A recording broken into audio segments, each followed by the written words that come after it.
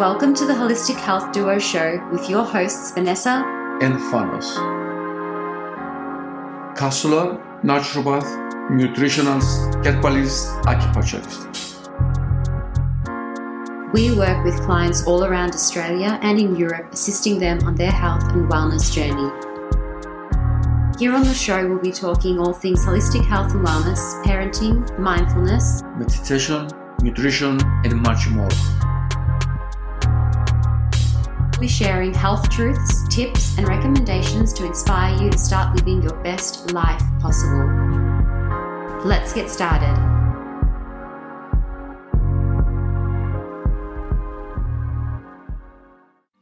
Hello and welcome back to another episode of the Holistic Health Duo Show.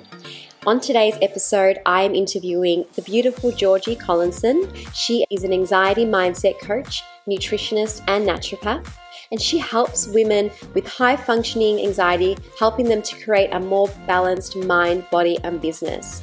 In today's episode, we talk about what anxiety is and how to better manage anxiety and how to better understand anxiety. So let's dive into today's episode.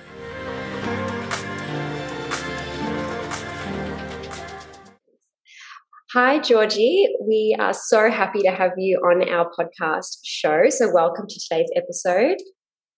Thank you. I'm so excited to be here. Now, I like to always start off our episodes with asking one question, which is, what is one thing that you love to do for self-care? Oh my gosh, there's so many things, but probably like my favorite is just putting on some music and dancing and moving my body and not even caring how I look and just doing it just for the feel of what it feels like to move. I just think that's one of the best ways we can relieve stress. I'll do it sometimes at the end of the day. I'll do it sometimes to start the day. And it just reconnects me with my body and gets me out of my head and all of the thinking going on that we tend to do in our days. Oh my goodness, I love that one. I've been doing a lot more of that myself, actually, especially being in lockdown at the moment. I think you're in Melbourne too. I am, yes. And that's exactly right. It's one of those things through last year too, when we were in that really long lockdown, it just keeps you feeling like you've got that little bit of freedom and playfulness for yourself. Because I think we just have to cultivate those moments. Otherwise we get too serious in life and we don't do it. And we just can't remember the last time we just sort of, danced around and let loose and act like a little kid without necessarily needing the atmosphere of alcohol and, a party going on, right? I love that. Thank you so much for sharing that. I'm really trying to build a list of different self-care rituals that all of our listeners can, note down and apply because, sometimes we hear things, but they don't necessarily resonate with us. So it's so important to find what feels good and right for you and brings you joy. So I really appreciate that. Yeah, I totally agree. You've got to find your own mix of these things. So true. So you are an anxiety mindset coach and a nutritionist. Is that right? I am, yes. And I'm a naturopath as well. So that just includes herbal medicine at the end of the day and with the nutrition and just a holistic approach to managing whatever we're looking at. But anxiety is my favorite thing to work with. Right. And I know for myself being a counsellor and anxiety is so common, with women, and I only work with women myself. So that's one of the things that get reported almost in every session with every client is I'm experiencing anxiety. So I really wanted to have this chat with you today and get your view on things and see what kind of approach you have and how you sort of, help clients in managing their anxiety because it looks so different to everybody. Everyone experiences it so differently.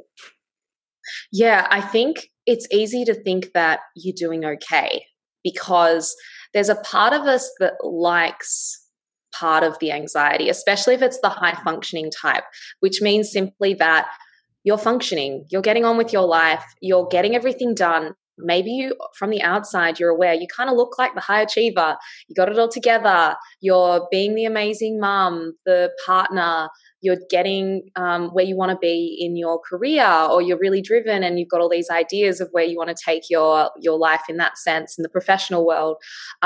Maybe you're also the socialite or not, but that can be part of it too. Or you might not even be a socialite, but just like, oh, hang on, I've got to keep maintain those 5 really close friendships, and I've got to make sure I've seen them and keep up, with my appearances with these people in case they forget me and stop inviting me to things. Like, this sense of perfectionism is really, really key in the high functioning anxiety, and we can look like a successful, great, well together person from the outside, and so there's an element of that we like. We're like, oh, I like the part of me that kicks me into gear and gets me doing all these things and calculating and kind of like making sure I'm on top of it all.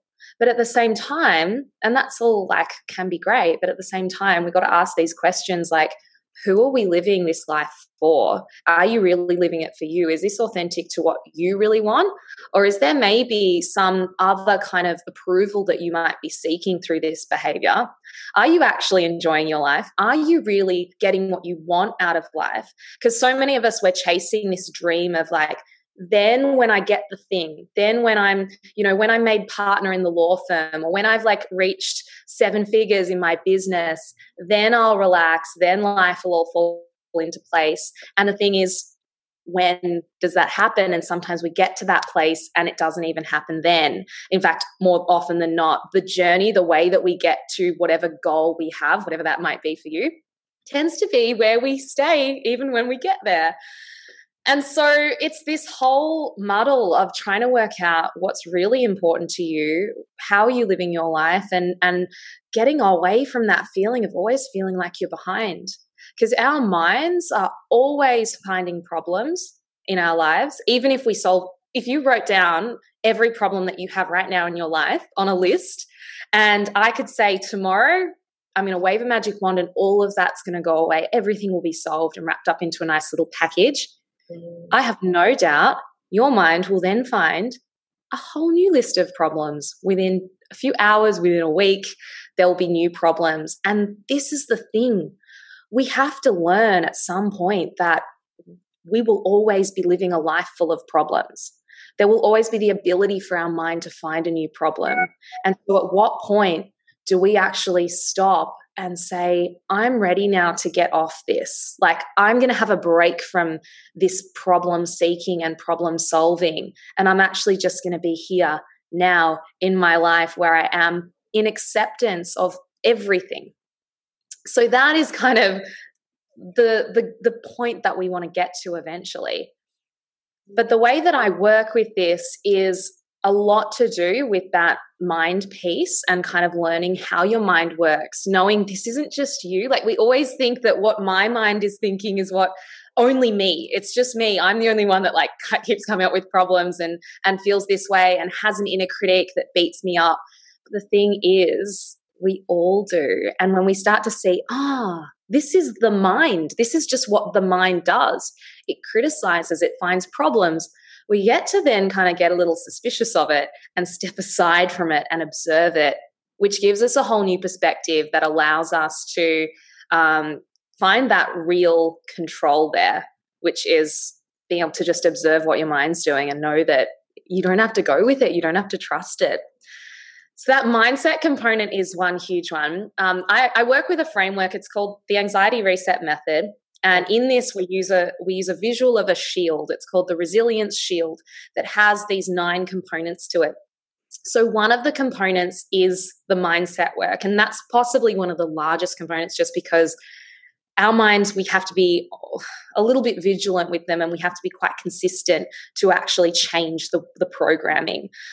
So that's something that takes a bit of dedication there. But then the other parts of this puzzle are looking out for our gut health, because the balance of our gut microbiome actually does have an impact on how our brain functions. It has an impact on how well that we are able to sort of balance and regulate different chemicals in our brain, such as serotonin. GABA is another one. GABA is the one that calms us down. Dopamine is another. And all of these are helped to be regulated by our microbiome.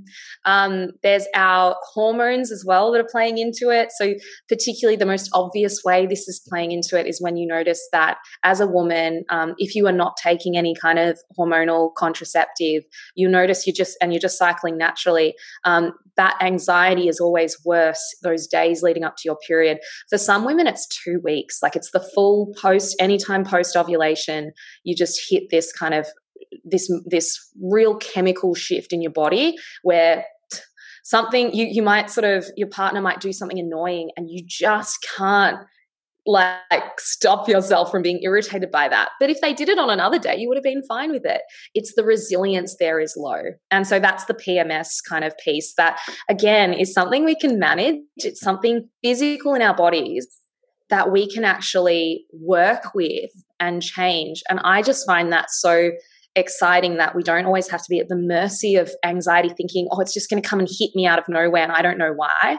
Yes. I love really, Vanessa, looking at where is this coming from so that we can kind of go, oh, now I have the power because I can do something about it. Yes.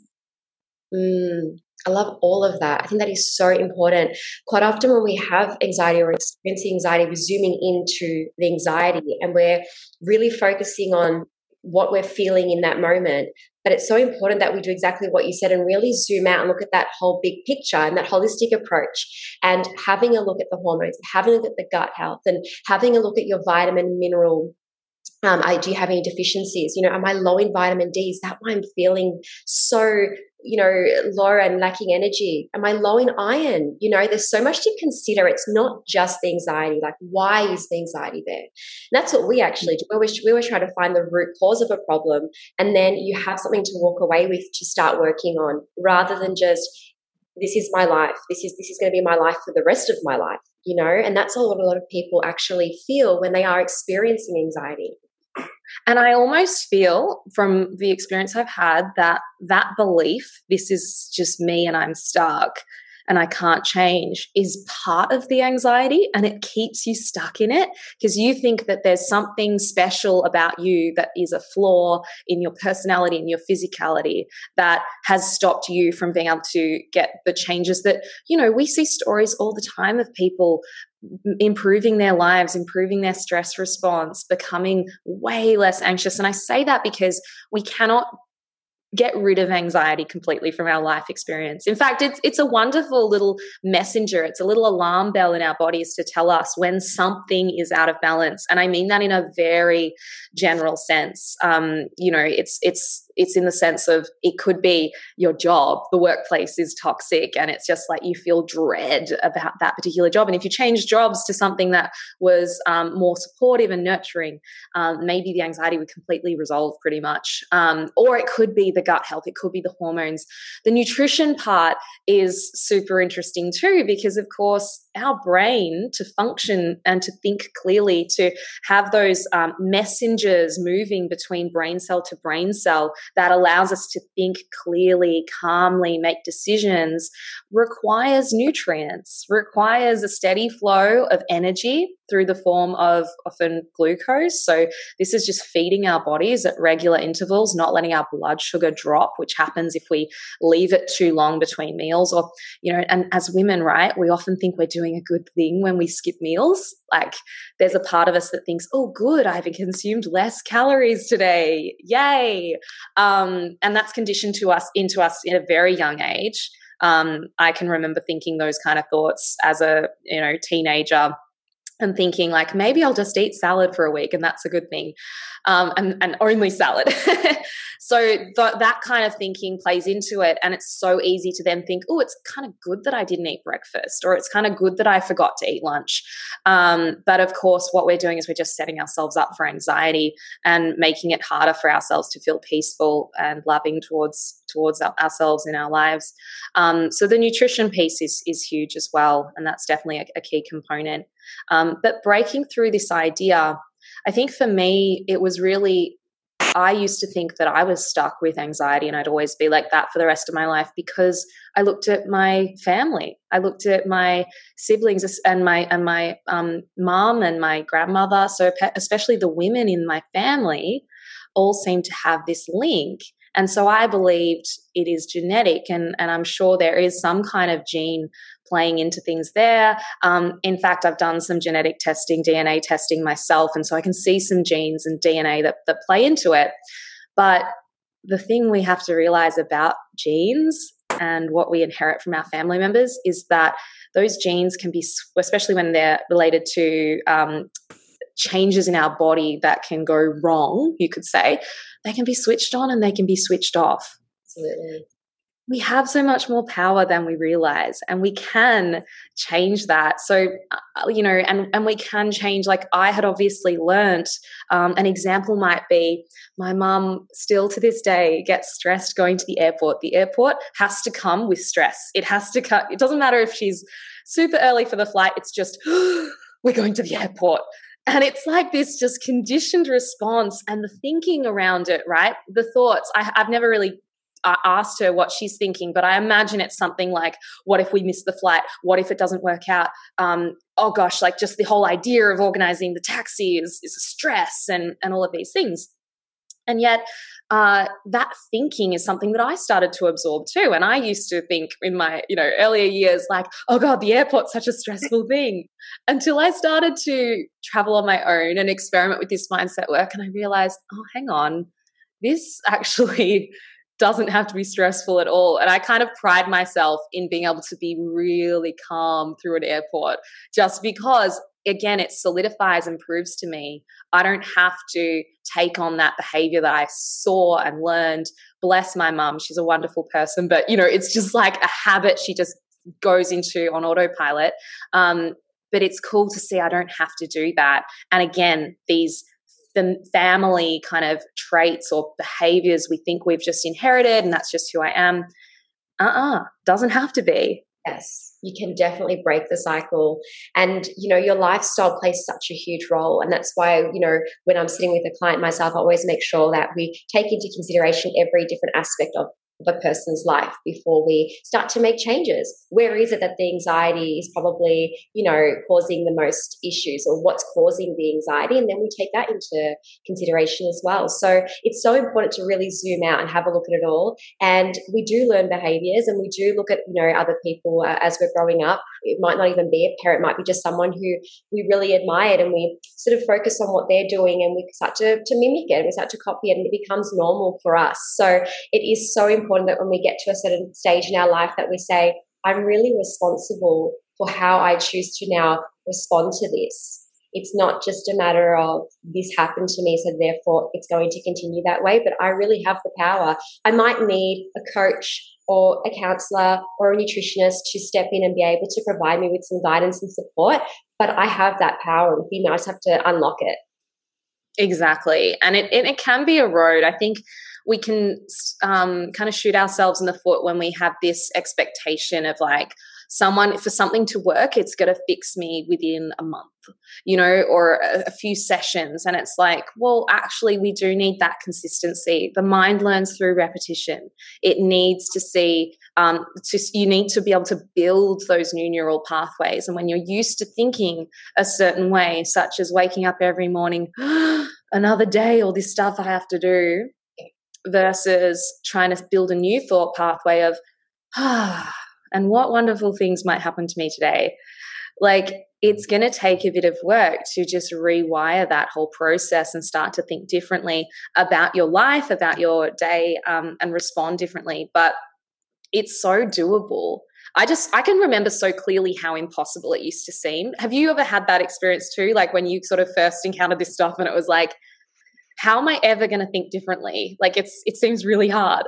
It does. And like I experienced anxiety as a child and as a teenager. So it did feel like, well, this is it now. That's just how I'm going to be. And it was almost like, that's my personality. Like that's who I am. And it was only until I learned that that was a separate thing to me and I actually could manage and control it, that I took control of my life again. Yeah. It's the coolest thing. I just think it's really, really powerful to know that about ourselves that we can honestly be whoever we want to be. One of my favorite ways of like instilling that thought or that belief in yourself, when if you're to anyone listening who has never kind of really felt that they can be someone other than the anxious person, I absolutely love the whole process of cold water therapy. And it's very polarizing. Some people are just like, she lost me at the cold showers. But I encourage you to bear with me, because it's honestly one of those experiences where essentially there's all these benefits when we immerse our bodies in cold water.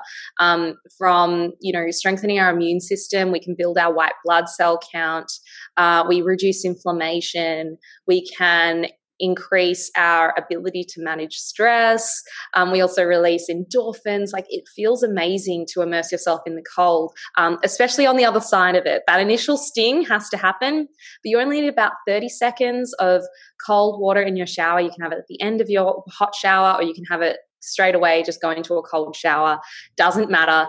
And afterwards you feel this beautiful rush of energy, the blood moving to your brain as well, which again is that clarity of thought.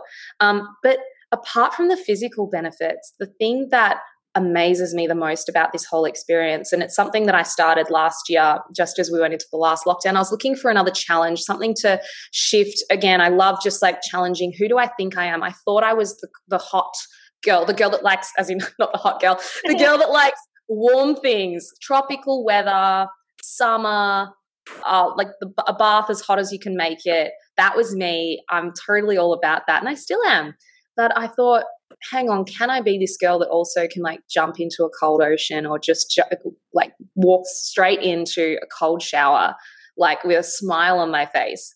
And the idea seemed really challenging to me at the start. And that's how I knew I was kind of like close to something gold. So if this feels challenging to you, or anyone listening, like, that's how you know, like, maybe just see what's there for you, because it's so cool when we do it anyway, and we kind of see, oh my God, I can do this uncomfortable thing. I can be this person I didn't think I could be. I can walk into a cold shower, smile on my face, giggle as the cold water stings me, or maybe have a little shriek, but like in a really kind of energized way, feeling excited for the day. And, it really challenges our idea of who we think we are. And it makes you feel like, I'm invincible, I can do anything. And so if you can become the woman that can walk into a cold shower, which most women, I think, probably detest the idea of that, who else can you be? And that's where we start to think, I can be someone who's calm and grounded majority of the time. That can be the place that I live. So true. I could never jump or dive into the ocean cold, like never. I would have to, even on a hot summer's day, it was still like going in really slow. And I actually found it really interesting how my stepchildren would just dive right in and not have a second thought. And I was like, hang on a second, can they not feel it? And they're like, it only lasts a second, just do it, And it was then that I just started to jump without having that whole thinking process. I just did it. And yeah, there was an initial few seconds of whoa, and then it was over, and then I was able to enjoy it. So it is the mindset. That's all it is. Exactly. And that's super powerful too, the ability to just take action without the overthinking and the decision making that kind of trips us up in other areas of our life. And that's what anxiety does. And I think it's great training for that part as well. So, I mean, as Wim Hof says, and anyone who hasn't heard of him, he's like the father of the cold water thing. Go look him up, Wim Hof. But he says, don't think, just do. And cold is your friend. And if you just walk into that shower saying, cold is my friend, it completely changes the experience. And you're right, it's a moment of that sting. And then after about 15 to 30 seconds, you just relaxed. Yes. And it's interesting because you said the cold is my friend, and I quite often view anxiety a bit like that as well. It's kind of like we need to befriend it in a way. It's going to be there regardless. And like you said earlier, we all, have it, and we're all going to have it for the rest of our life. So how can we befriend it and see it as not necessarily a friend or an enemy, but something that we can use to our advantage? We need a level of anxiety to actually motivate us to do things, and I always use the example of if you've got a test coming up or an interview coming up and you don't prepare at all because you've got no anxiety about it whatsoever, you might not do so great. If you've got too much anxiety, then you might be so overwhelmed that you just kind of freeze and nothing really happens. So you need that balanced amount of anxiety to motivate you enough to do it. Absolutely. There can be that positive little bit that kind of kickstarts you. But unfortunately, what happens is I think that we start to overly glorify and think that that's a good thing. Oh, look how wound up I am about my day, and like, look how busy I am, and I'm so stressed, I've just got so much on. We think that's good. Look how like in control I am because I'm so stressed about it. And it's like, I don't know, that's not how I want to live my life. I think but yeah, there's definitely that sense of a little kick up the butt to get things done, and that's great. But then we also need to be the loving parent to ourselves there in that moment and kind of go, yes, do your homework, study for your exams kind of thing.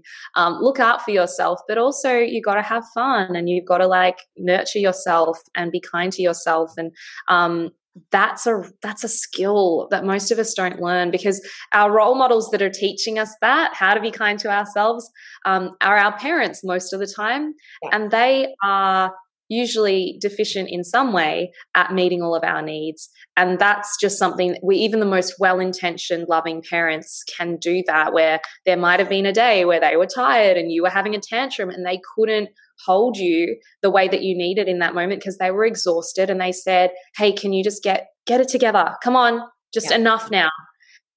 And so we learn to do that with ourselves. Get it together. I'll just push through. It's okay. I can do this. And we ignore that yearning for rest, for play, for fun, for just to be wrapped up in a blanket and, it's just enjoying life, and wrapping ourselves up as well is something that can be really challenging for a lot of people who haven't been shown that.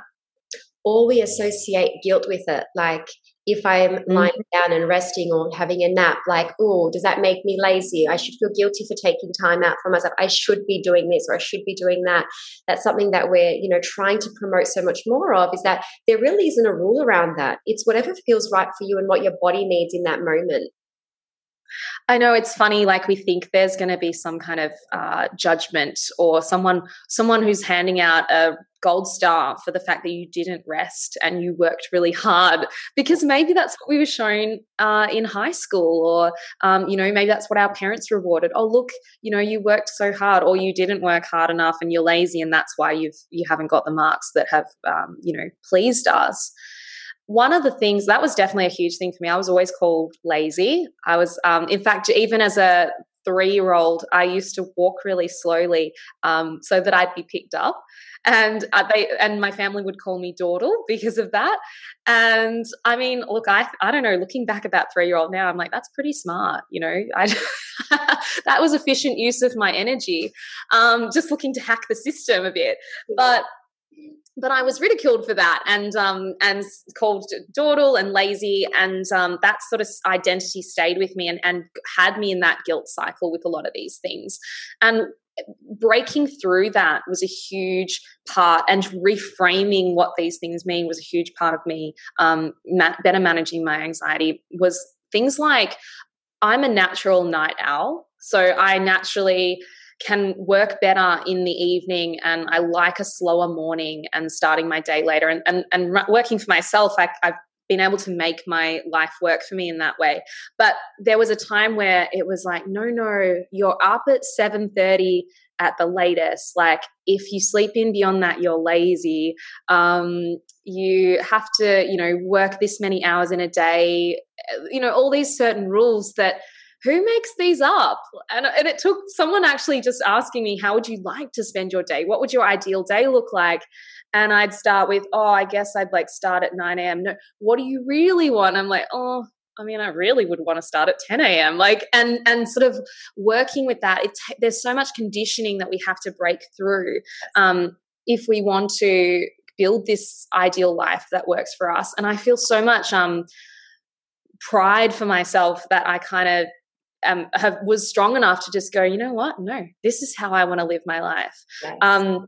Being able to see that. Another huge part was learning about my cycle and learning that as a woman with hormones that are fluctuating through the month, we are not designed to be 100% productivity every single day. And yet that's what our workforce is kind of centered around is, obviously I hopefully get your weekends off. Some professions you work weekends too. And so with those scenarios, right, we get this sense that there's something wrong with us if we're not productive every single day. And there's the guilt around that too. And now there is a built-in system in our bodies as women that for about a week or more of our cycle, those days leading up to our period and the days that we are bleeding, or at least maybe the first couple days, depends on what your period is like. This is our downtime. This is our time to do the bare minimum and to say no to things. And so I'm not saying you don't show up to work, but I'm just saying maybe you don't schedule that huge presentation that day. Maybe if you can shuffle some meetings around, you do, or take on less clients that day. You kind of block out sections of the day in your calendar so that you are just doing tasks that are maybe more inward focused. Maybe you're doing your administrative stuff on those days, letting yourself recharge a little bit. And then we get to see when we flow with our hormones, because we naturally get this productivity, this energy around our ovulation time. You're going to get all the other stuff done then. You're going to feel like $1,000,000 then, where you're going to just be like, yes, I can do that. Yes, I can. And this is, I think, where a lot of us get tripped up, because we think we have some weeks where we're fine and some weeks where we're just really not fine. And when you start to learn what your hormones are doing, you realize why that happens. And you can make that time where you're fine, where you can take on more, the ovulation time, even better, even more full of energy if you adequately rest during the rest time. And the permission that has given me in my life to just be like, there's nothing wrong with me. This is just where I'm at in my cycle. So it makes sense that I should have a slower afternoon. I'm going to do that. I'm going to just close down the computer now and just go out for a walk, and letting that be okay. And it does feel okay these days. Oh, that's so good that you've got to a place like that. And I have to say that for myself, I have too. When you push yourself, the quality of what you're doing is quite low anyway. What you're trying to produce isn't at the best that it could be. So you're pushing through it, but you're not actually happy with the result anyway, or most of the time you're not. So when you just kind of dive inwards and say, all right, I'm going to shut it all off now. What do I really need? Is it a nap? Do I need to just lie on the couch and watch something? Do I need to just read a book? Do I want to have a bath? Then once you've done that and you've nourished whatever it needs nourishing, then you can kind of go back into it with more ease and more grace, rather than this need to push and rush. Yeah. And you know what, with most of us getting more familiar with the work from home model, I'm like, never has there been a greater opportunity to practice this, because you can. I think one of the most liberating things we can do is at, say, 11 a.m. in the morning, run yourself a bath and go sit in it for half an hour. It seems so naughty, right? On a weekday. I'm not talking weekend, I'm saying weekday. Maybe you can fit that in between meetings and other things you've got going on. But doing that and claiming that little time for yourself, because it probably is only going to take you half an hour, oh my God, can just be the most exciting thing to just feel nurtured and supported and balanced in your life. And bringing in, it's always how can we bring in those holiday vibes that we only grant ourselves for 2-4 weeks of the year into our day? I mean, you can do that if you have a bathtub, or maybe it's a cold shower you're going to have to shake things up for yourself. But there's so many ways we can do that. Or 10 minutes of putting on music in the living room and just dancing around like a 12-year-old in her bedroom, just giving yourself those moments. I think just cultivate such joy for ourselves and pleasure, and just totally shifts our energy and the way that we then think about our day. And I think that time of our cycle, we just have to be thinking about these things and looking after ourselves in those ways. So true. So true. And, the dancing and all of that, it just lightens the mood. Like any problem that you could be having, like it just automatically feels solvable or manageable because you've just lightened the mood. And that's all it can take, rather than just being so in your head in that moment.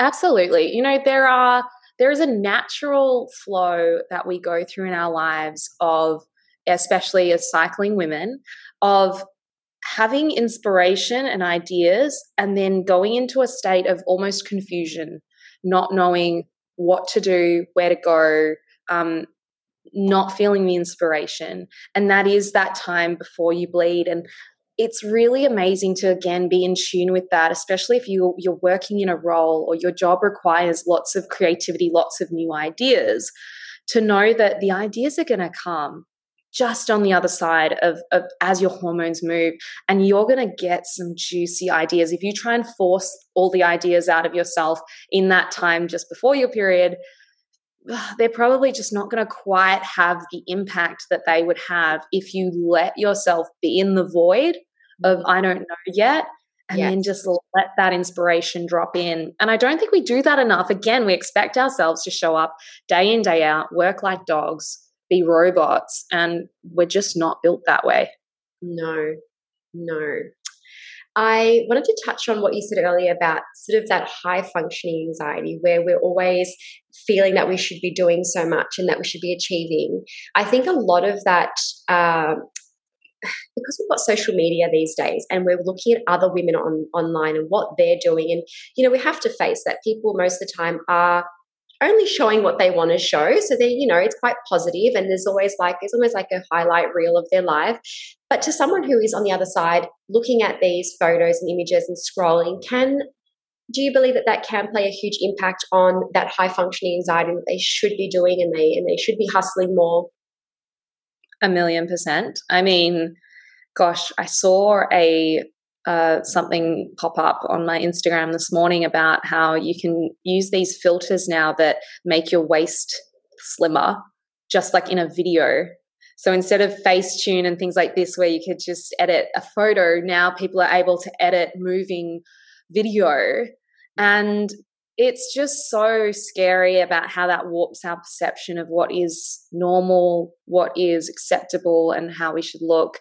So I think there's huge pressure on the how we look, but also, how many people are showing this super glamorous existence, the travel bloggers, the people who are even working. So like the way that I work, and I was definitely sold into this idea, is that, you work from your computer, and I do, and I it's amazing, but I always saw myself, being able to travel with my work, and that's, possibly going to be an option one day. It's just COVID came in and kind of took away a lot of that opportunity for me. But this idea that that's so glamorous and that's so wonderful. But the thing is, it can also be behind the scenes, right? When you're actually living that kind of life. I mean, I did a trip just interstate to Byron Bay earlier this year, and there was, is my internet connection going to work when I get to the place?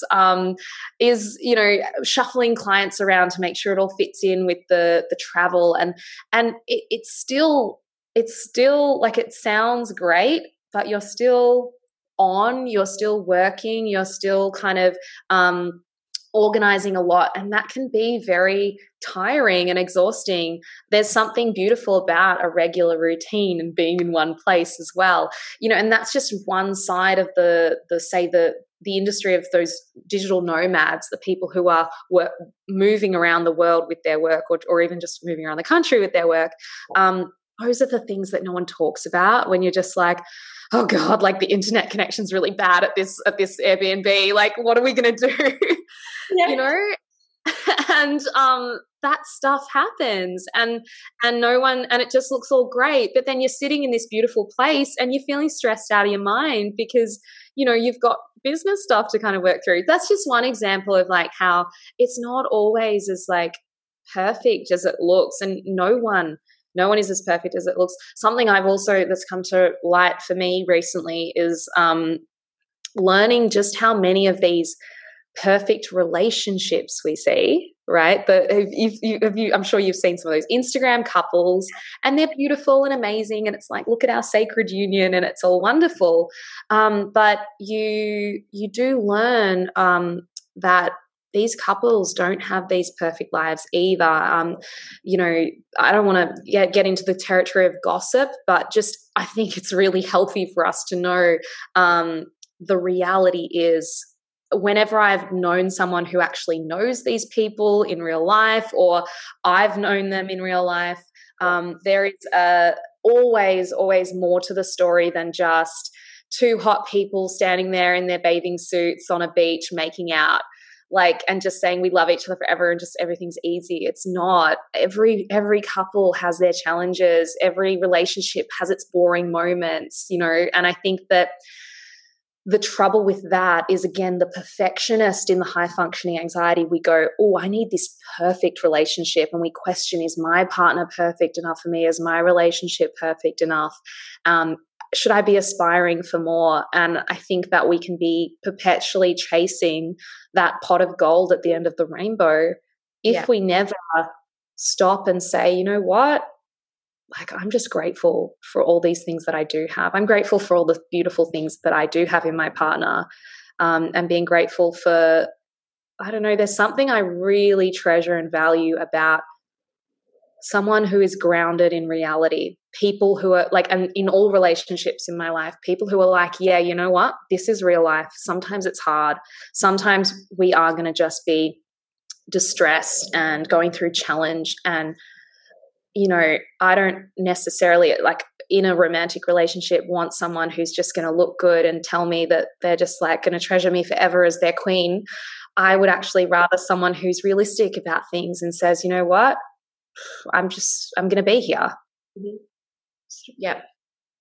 I think that's really important that we talk more and more about this, just to remind ourselves that it isn't just what it appears to be. And because, Instagram and also social media platforms are just so accessible to us at any point of the day, that's like our magazine, that's like our news channel. So it's just so important that when we tune in, we have an idea about what possibly could be real and possibly, it might not be, and being happy and proud for other people, but also not letting it impact us and how we're feeling, and being grateful where we are at in that moment. So I really appreciate you sharing that, because it's just, especially with young people, some of the young women that I work with and some of the teenagers, it is what they aspire to. It's what they believe, is reality. And then they really look down on themselves and how they're looking or how they're feeling.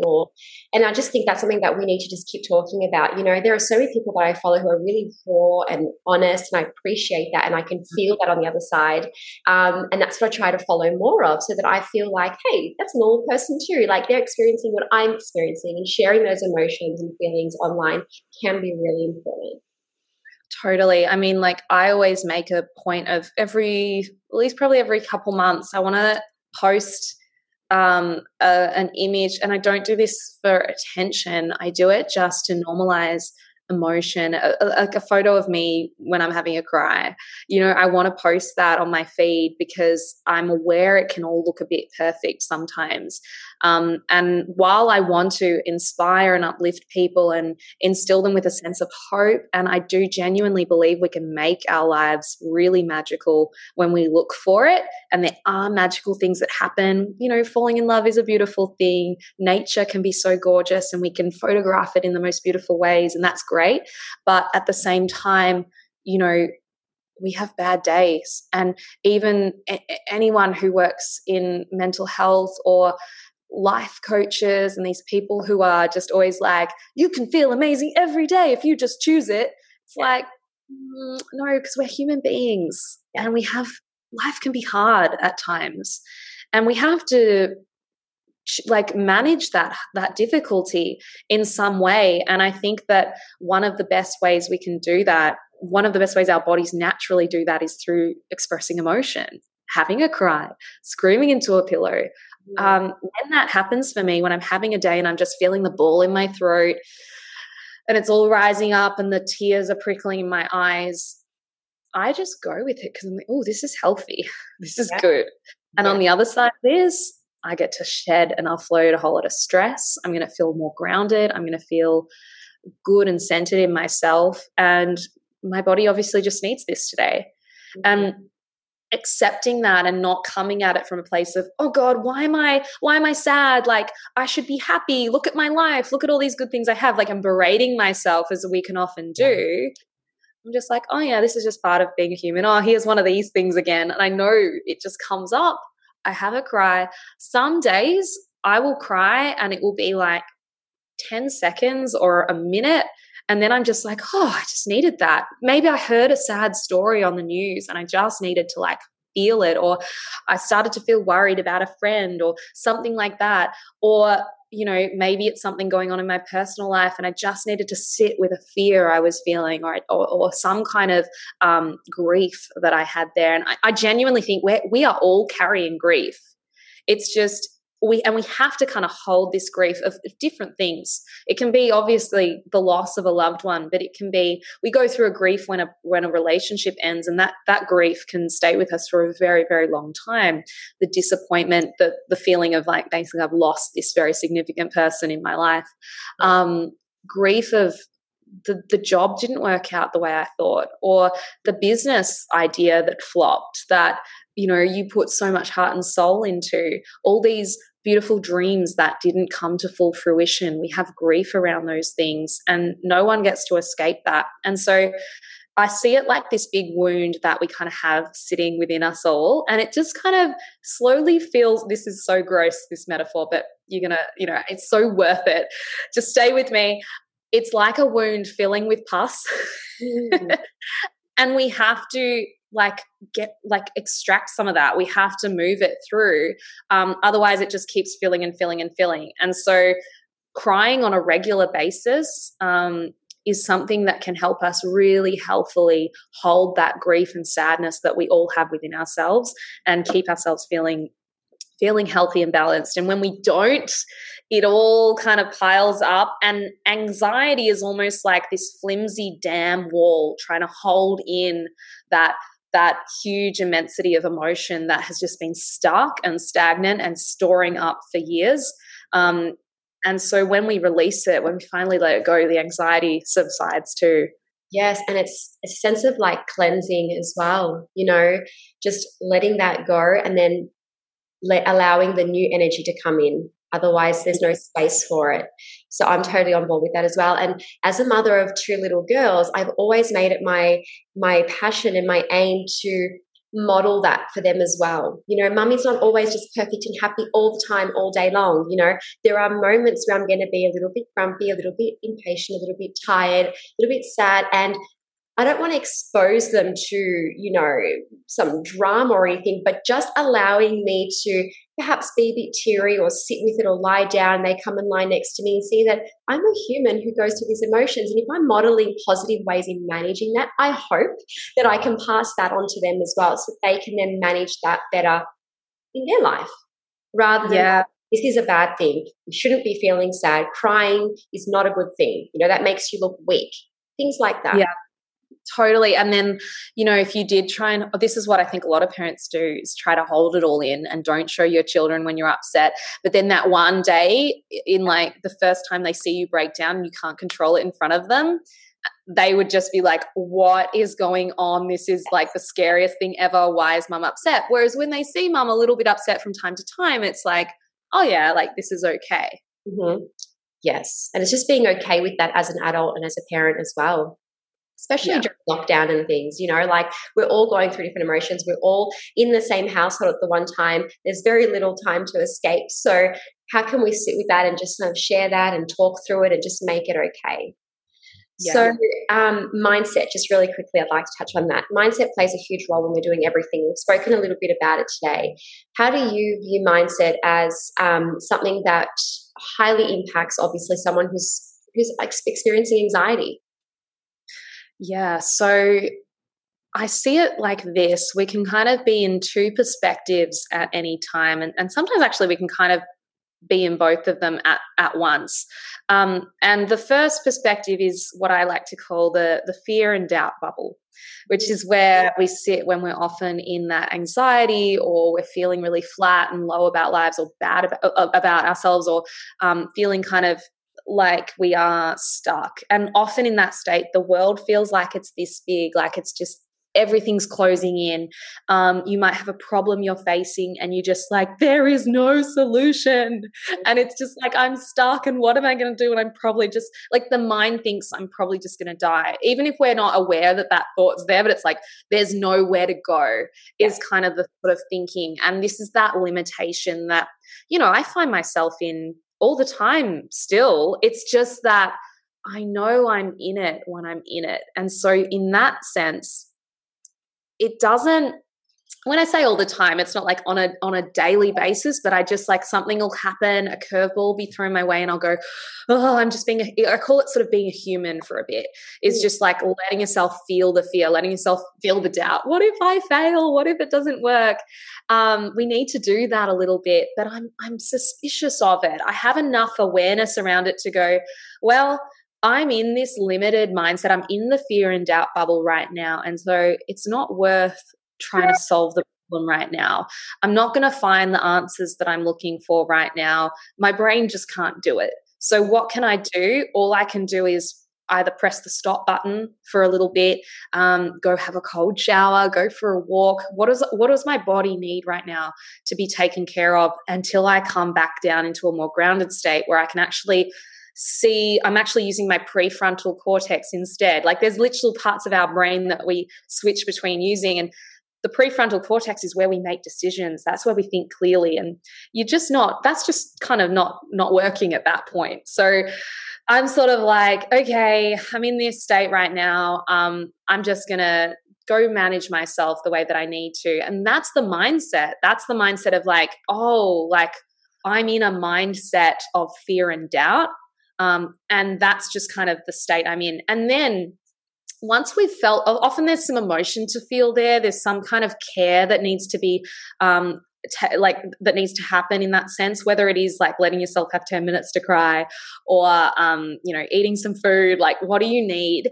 And then on the other side of that, there's always this space of neutrality that we eventually come to. And if you can't get to the neutrality, it's probably because you do need to cry. Even if you're like, I don't need to cry, I just need to think harder about what the solution is. It's like, no, I think you need to just stop and surrender and give in to what you're in right now. And then from the neutral space, we get to switch our mindset into, okay, well, what am I not seeing here? I don't know what the answer is yet. But that doesn't mean there isn't one. There's always a solution, and I'll find the way. So starting to ask these open-ended questions that bring us into a more expanded mindset that serves us. And this is more of our higher self perspective, where we can look at the zoomed out picture of our lives. Am I going to really care about this issue in a year from now, or in 6 months from now? It seems like such a huge thing now, but what is it in the scheme of my life? Is this failure? Like, let's say when we hit that place where we think we've failed at something, is this, or if we're at our rock bottom, is this really the end of the story, or is this just a chapter in this ongoing unfolding story where I'm going to weave this into the juicy part of my success story? Yes. Like, I just think it's so helpful to frame our lives like a movie playing out, and you just ask yourself, if this was a movie, it wouldn't just end here. This is like where you really get hooked into like that character's journey, and you're like, oh, I want to see her win. And so she's going to look back and tell that story later about how she nearly gave up and she didn't. And I think that using that kind of dialogue with ourselves, telling a story of our lives that serves us, is so incredibly powerful, because at the end of the day, if you say you can, or you say you can't, either way, you're right. So what are you going to believe? What are you going to tell yourself? Oh, that's such an amazing way to wrap up. I think that mindset is everything, and the way that you describe that in terms of a movie really gives us that control back. So I really love that, Georgie. We have to just see ourselves as our own heroes, you know, guiding our way and be our own savior, because at the end of the day, you are your savior that you've been waiting for. So true. Oh my goodness. I really think this has been an amazing chat. I think we could go on and on and on, because there's so much when it comes to anxiety and mindset, and because there are so many different ways that people can be experiencing it. There's so many different ways that we can explain it and talk about it and take it. But I hope that it has been so helpful to our listeners, and I really appreciate you coming on the show. Thank you so much. It's been a pleasure. Thanks, Georgie.